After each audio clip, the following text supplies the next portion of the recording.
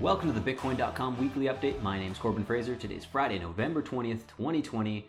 This week we're talking about the Kleiman versus Wright trial and the upcoming testimony from Andreas Antonopoulos.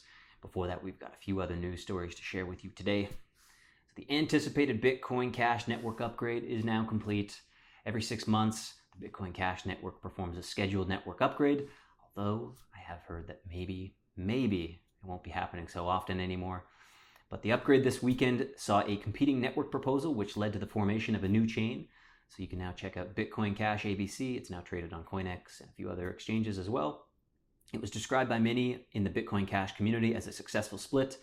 And although only time will tell what the future holds for the newly formed chain, the network conditions on Bitcoin Cash have been stable since the upgrade took place.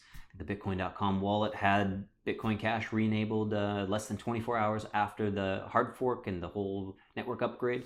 So very exciting stuff. There's a tweet here from Flowy the Hub. This was probably the smoothest BCH upgrade to date. I don't know about that. I mean, we did fork, but okay.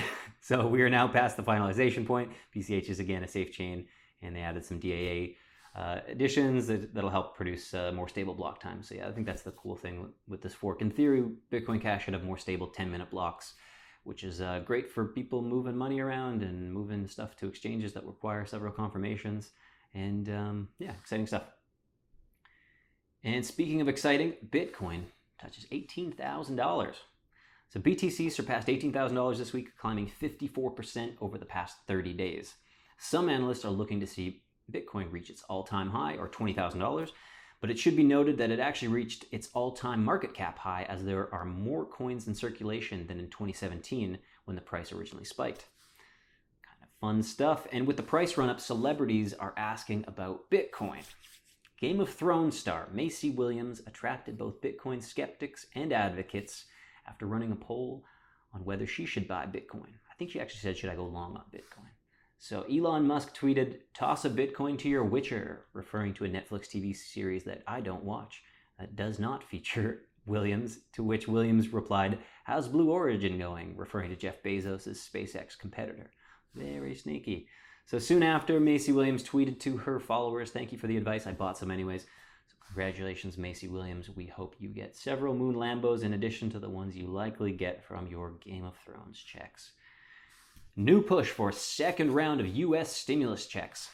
President Donald J. Trump tweeted Saturday, "Congress must now do a COVID relief bill. Needs Democrats' support. Make it big and focused. Get it done." While Biden also discussed stimulus relief aid with Senate members.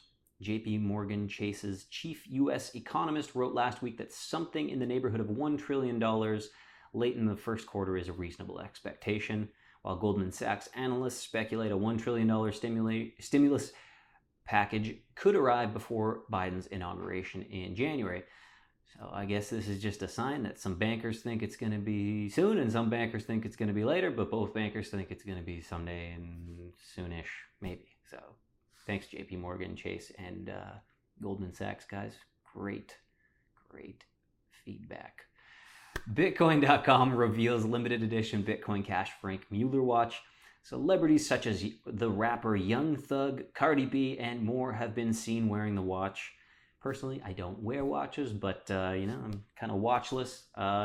Frank Mueller, if you want to send me one of these ones pro bono to shill it on this sweet YouTube channel we got, I would take one.